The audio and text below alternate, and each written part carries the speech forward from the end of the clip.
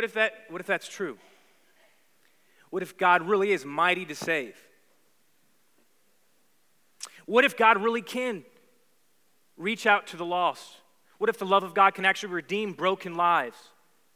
What if the mistakes you made don't need to separate you from the love of God that has come to us in Christ Jesus our Lord? What if our church could make a difference in the lives of children who are growing up in homes that are broken and distraught? What if God can strengthen your marriage, give you a new purpose for your job? What if the Lord can equip you with the skills you need to be the person He needs you to be to shine your light in the world? What if?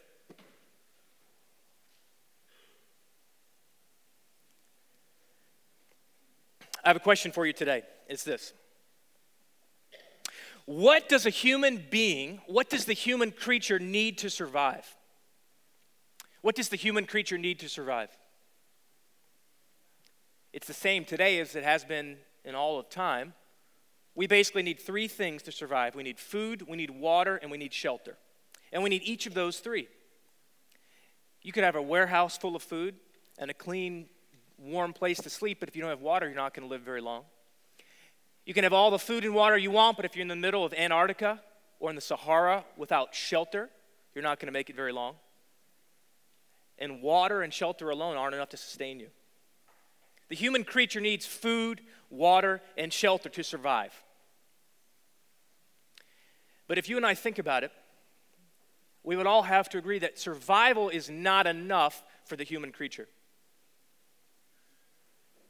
In other words, if it were just about providing food, water, and shelter, then why would we have the problems that we have? Why would there be unhappiness or loneliness or anything else? It may be that we just need food, water, and shelter to survive, but I don't know about you. I'm not concerned about my survival as much as I am my thrival. So the second question I have for you is, what does a human creature require to thrive? To be more than just fine, to be more than just survive, but to thrive, what does the human creature need? And I think here, we'd come to a lot of places of disagreement. In fact, most of what we argue about in our culture and in our world is over that question. What does the human creature need to thrive? Some people would say, well, we need to have a certain type of school, certain type of school reforms. When we work in the schools a certain way, the human creature will thrive. Some people say it's about diet or fitness. And if we were to eat the right sort of food or exercise the right sort of way, maybe we would begin to thrive. Other people say it's the right political leadership. This is a big argument in our culture. I was reading this week just about the estimates for how much this upcoming presidential election will cost. Hundreds and hundreds of millions of dollars, perhaps over $1 billion. And the reason it costs so much is because there's people who passionately believe that the right political leadership of some sort or another will cause at least Americans to thrive. That's the idea. Or maybe it's more personal. Maybe for you, maybe you're single and you think, what I need to thrive, I just need to have the right spouse. I need to have the right boyfriend or girlfriend. I need to get married to the right person. Or maybe you're married and you're thinking, gosh, maybe I married the wrong person. And that's part of the problem. And if I had married the right person, then I would be thriving. Or maybe, and this is a big thing in our culture too, how much money you have will determine whether you thrive or not. And so the more you have, that's what our commercials tell us at least, the more you have, the more you're likely to thrive. If we're honest about that, we know that, of course, doesn't really work. Because we know lots of people, and maybe this is true for you or true for me, we have enough to pay our bills, but we're not really thriving. There's something missing. What does the human creature need to thrive? Last summer, my wife and I and son went away on vacation, and we came back home, and some friends of ours from the church had done some landscaping around our house, and it was awesome. We were really surprised to see it, including a few rose bushes, including one at the bottom of our driveway. Now, it's Dallas, and it's hot, and I'm telling you, there has never been a rose bush in human history that was watered more than I watered that rose bush. I just drowned the poor thing. I just watered it all the time. But if you go to my front yard today and look at the little rose bush, you know what you'll see? A little stumpy rose bush that's just barely making it. No buds. It's not beautiful. It's not really producing anything. It's alive. In other words, it's surviving, but it's not really thriving. See, I wonder if a lot of us are like that. with our lives. I wonder if so many of us are doing, and I find this all over our culture, we have something and it's not really thriving. And so we say, you know what, we need to add more fertilizer of some sort or another. You know, if I lost some weight, then I would thrive. If I made more money, if I had another job, if I had a certain type of reputation, I married this sort of person, I looked this way, drove this car, learned this language, whatever it is, it doesn't matter. If I could add that, then I would begin to thrive. It's like adding more fertilizer. Or in society, we say, you know, if we had better mass transit or different political leadership or better school system, or we legalized drugs, or we didn't legalize drugs, whatever it is, we say we're just going to add more. It's like adding more and more water and fertilizer to a plant. I know almost nothing about agriculture and botany, but I know this. You can add all the fertilizer and water you want, but if the plant is in the wrong type of soil, it won't ever thrive.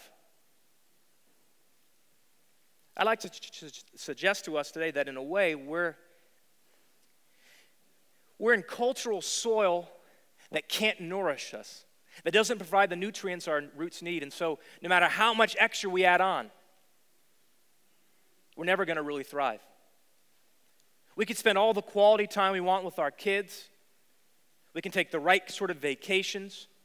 We can supplement their after-school homework. We can make sure they only watch the right sorts of movies, read the right sorts of books. But unless the soil is right, it won't really lead to thrival. Now, I know we have all different sorts of people here today. We come from all different sorts of backgrounds and different belief systems. But what if? What if what the human creature needs, what if the right ecosystem is not something that we have to invent, it's not something new, what if it's something that God has provided for us? What if, in fact, the church's message is not a message of right and wrong, don't do that, do that? And what if God is not so much concerned about looking down on us and telling us when we're doing the wrong thing? What if God's whole heart for his creation is that it thrive? And what if, in fact, God has provided a way for us to thrive? I want to look today at Deuteronomy chapter 6. Deuteronomy is in the Old Testament. In fact, it's in the Torah, the first 5 books of the Old Testament, or the Hebrew Scriptures: Genesis, Exodus, Leviticus, Numbers, and Deuteronomy. Deuteronomy is like Moses' final farewell address to the Israelites people. They've come out of Egypt in slavery. He's brought them through the Red Sea, and now they are in the desert, about to go into the promised land. The 10 Commandments have been given to them. God has said, I am the Lord your God, have brought you out of Egypt. And here Moses offers a farewell word or parting advice to his people. This is Deuteronomy chapter 6. It's a very, very famous passage. This is Moses speaking. These are the commands, decrees, and laws the Lord your God directed me to teach you to observe in the land that you are crossing the Jordan to possess. He's referring to the 10 Commandments and some other things that have been given to them previously. These are the commands, decrees, and laws the Lord your God directed me to teach you to observe in the land that you are crossing the Jordan to possess, so that you, your children, and their children after them may fear the Lord your God as long as you live, by keeping all his decrees and commands that I give you, and so that you may enjoy long life. Hear, Israel, and be careful to obey, so that it may go well with you, and that you may increase greatly in a land flowing with milk and honey, just as the Lord, the God of your ancestors, promised you. And in this famous verse, it's called the Shema among Jewish folks, and it's known as that because the first word, hear or listen, in Hebrew sounds like Shema. Hear, O Israel, the Lord our God, the Lord is one. Love the Lord your God with all your heart and with all your soul and with all your strength. And these commandments that I give you today are to be on your hearts, and press them on your children. Talk about them when you sit at home and when you walk along the road, when you lie down and when you get up. Tie them as symbols on your hands and bind them on your foreheads. Write them on the doorframes of your houses and on your gates. May God add his richest blessings to the reading and hearing of this word. Let's pray. Lord, I know for me, in my house, we don't want to just survive, we want to thrive. Lord, I don't want to just get by. I want to live the abundant life that you came to bring us. To that end, Lord, this morning, take my words and speak through them. Take our thoughts, Lord, and think through them. And take our hearts and set them afire for you and for your world. In the name of the Father, Son, and Holy Spirit, amen. The human creature needs the right sort of soil, so to speak, to thrive. And I'd like to tell you today that what I believe the right sort of soil is a relationship with the God that's come to us through the scriptures, that came to us in Christ Jesus our Lord, the one who says, I am the Lord your God. I believe that that kind of relationship is the ecosystem that we need to thrive in. And I'd say again, no matter what else we add to our lives, apart from that soil, we're never going to thrive. And I'm just wondering today what sort of soil you're in.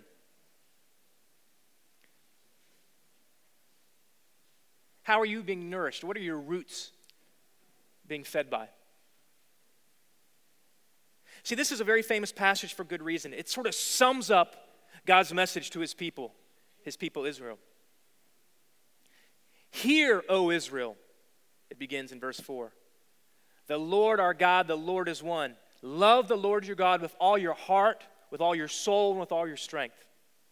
And impress these truths on your children.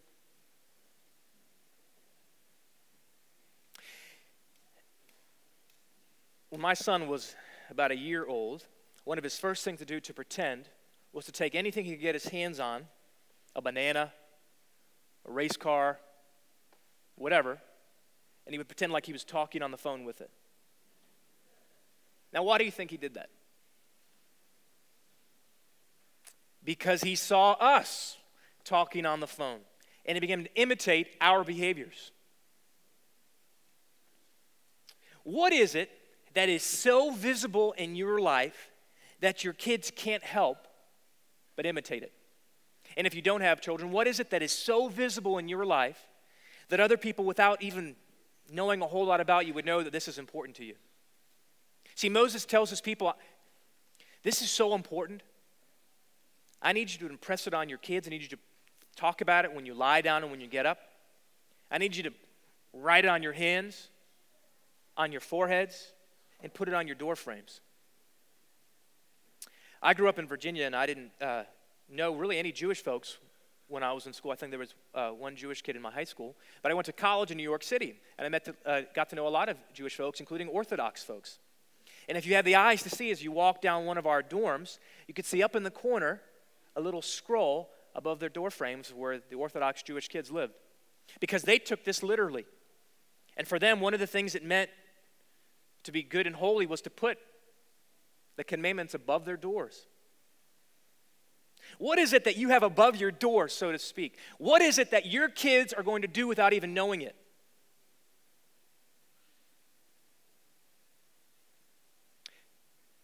Listen, I hope you have a favorite college football team.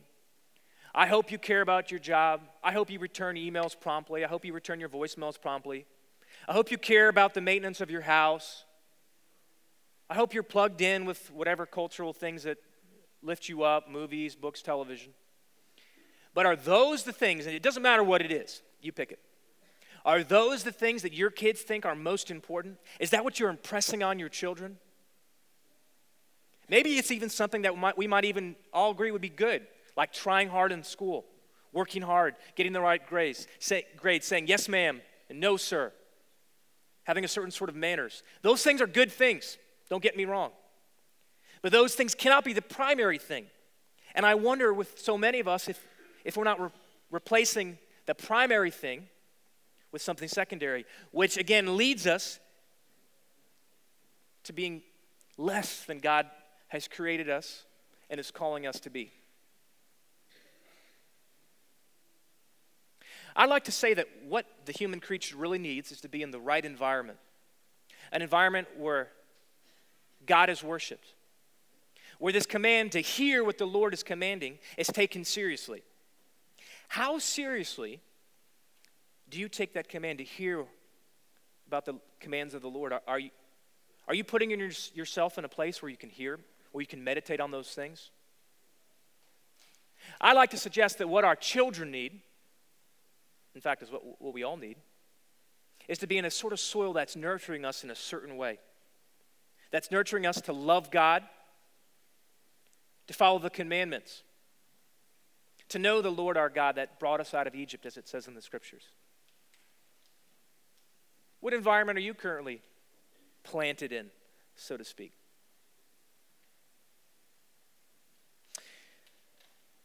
Earlier this summer, we were on vacation. And like all first-time parents, we originally said, we have a little 2-year-old son, we're not going to let him ever watch TV. Yeah. We also said he wasn't going to have sugar or candy, etc., etc. You know where that's ended up. So earlier this summer, he was watching some little public television cartoon. I mean, not a scary cartoon, like a little dumb PBS cartoon. And he came running down the hall crying. And he was crying because there was a robot in the television show, and for whatever reason, he was scared of the robot. It wasn't a scary robot, but he's 2 and he doesn't understand. He was scared of the robot.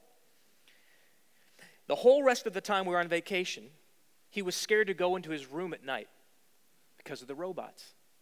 And we had told him 2 things. We told him, 1, there are no robots. Number 2, robots are nice, which is a little bit of cognitive dissonance. But he's 2, okay? There are no robots. Robots are nice. And for 2 weeks, whenever he went to bed, he would say that to himself. There are no robots. Robots are nice. There are no robots. Robots are nice. And he would just, Daddy, in the middle of the day, there are no robots. Robots are nice. Which you're right, Jack. There are no robots, and robots are nice.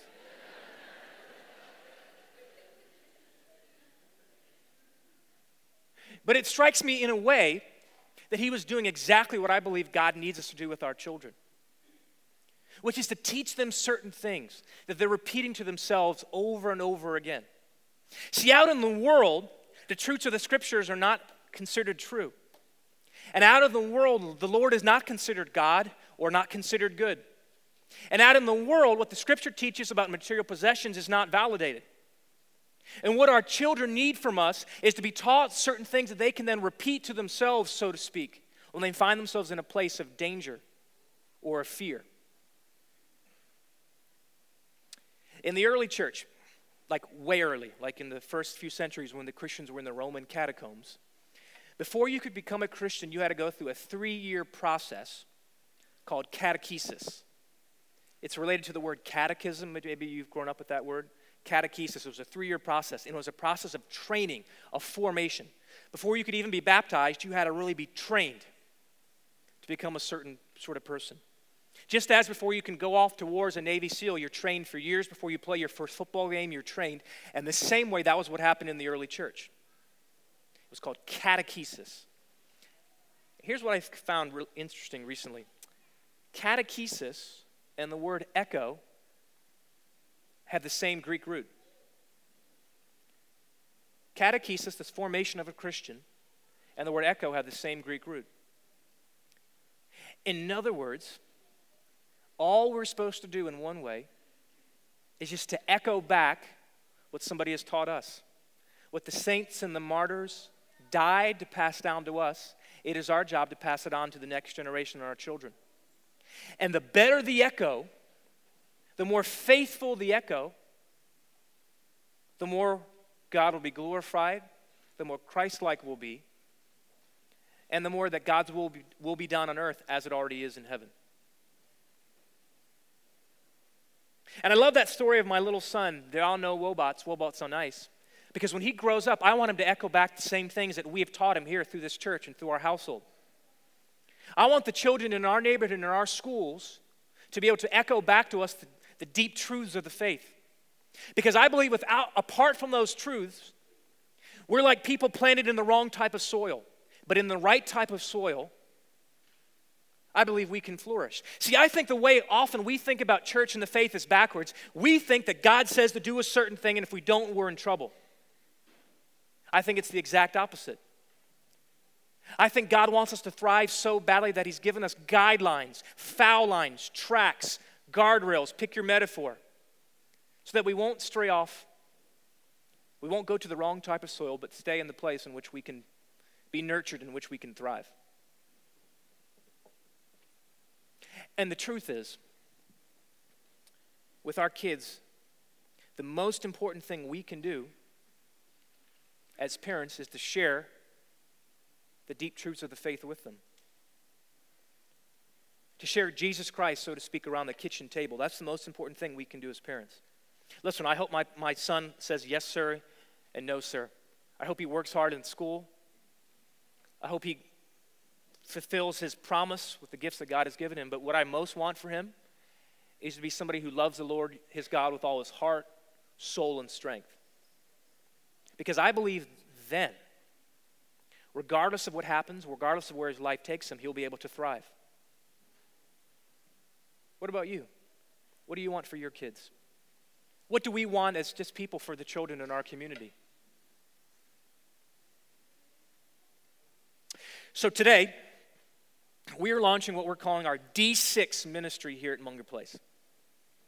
D6 comes from Deuteronomy 6, what we've just been reading about. We love the idea of Moses telling the Israelites, hey, listen, when you're at home, impress these things on your children. Verse 7.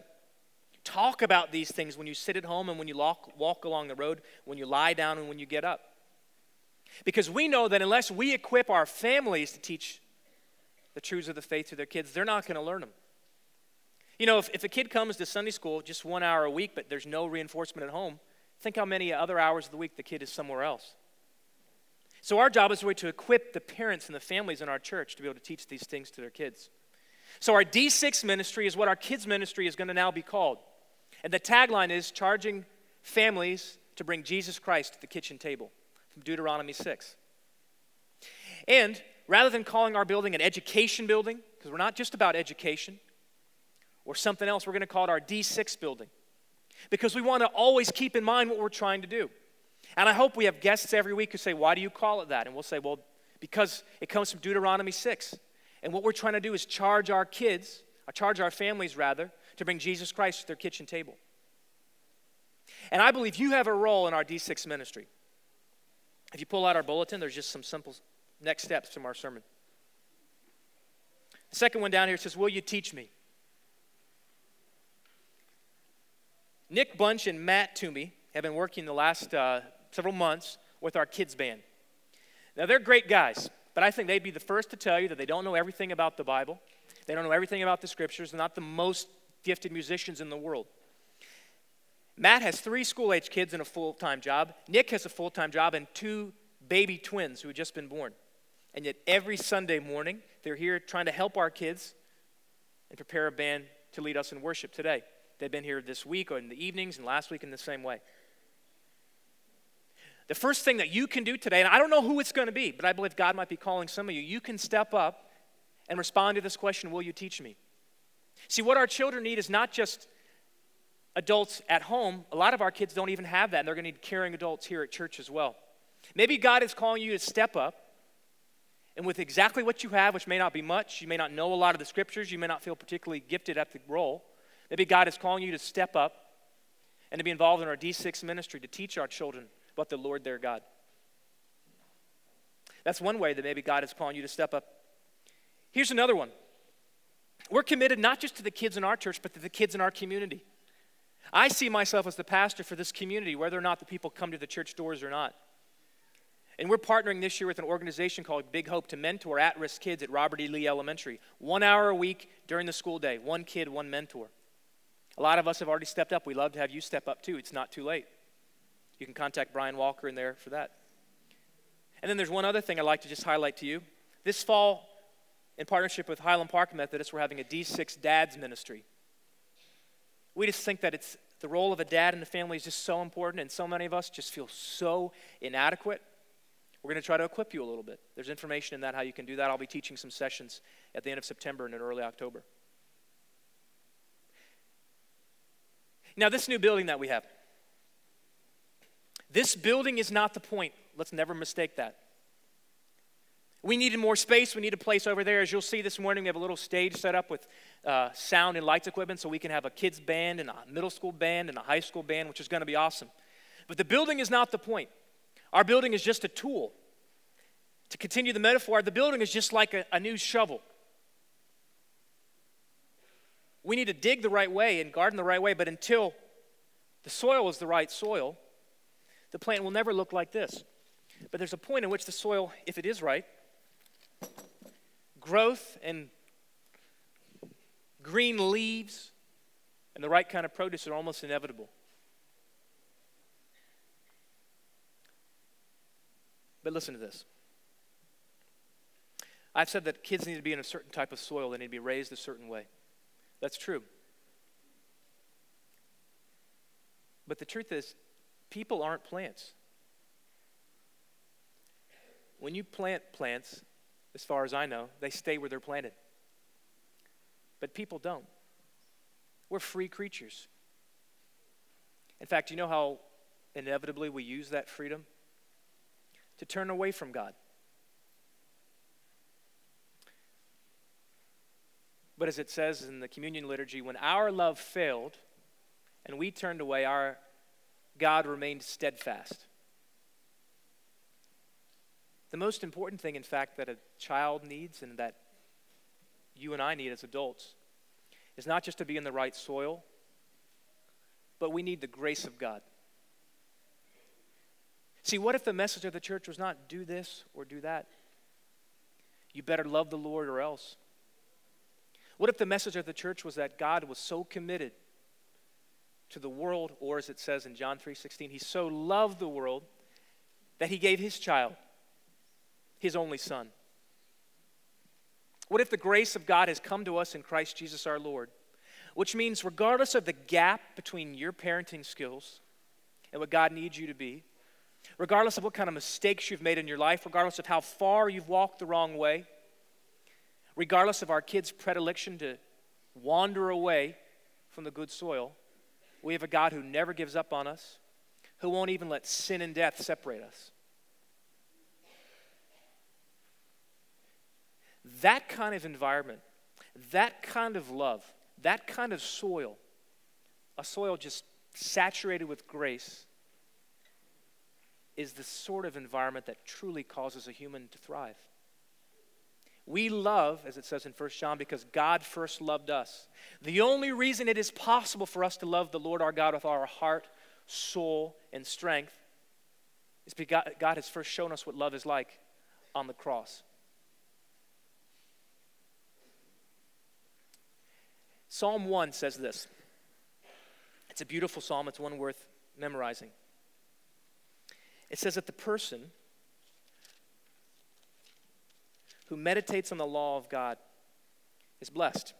Blessed are those who do not walk in step with the wicked, or stand in the way that sinners take, or sit in the company of the mockers, but who delight in the law of the Lord and meditate on his law day and night. It's like Deuteronomy 6. See, because they are like a tree planted by streams of water, which yields its fruit in season, and whose leaf does not wither, and whatever they do prospers. The living water that Jesus comes to bring is the water that we really need.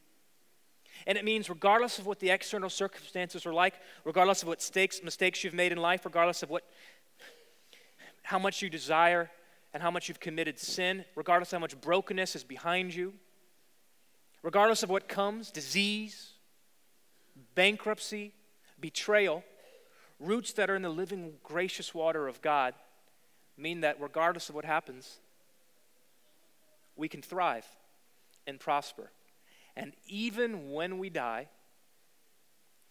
roots that are sunk into the gracious soil of God can come to new life again. And my prayer is that God will use our church as that sort of environment. That neighborhood kids and your kids and kids we've never even seen before will be nurtured in this way. And that they can thrive and become the men and women that God is calling them to be. Mighty in the Lamb, like strong trees with deep roots in the living water. In the name of the Father, Son, and Holy Spirit, May God, who has begun a good work in us today, be faithful to complete it. Amen.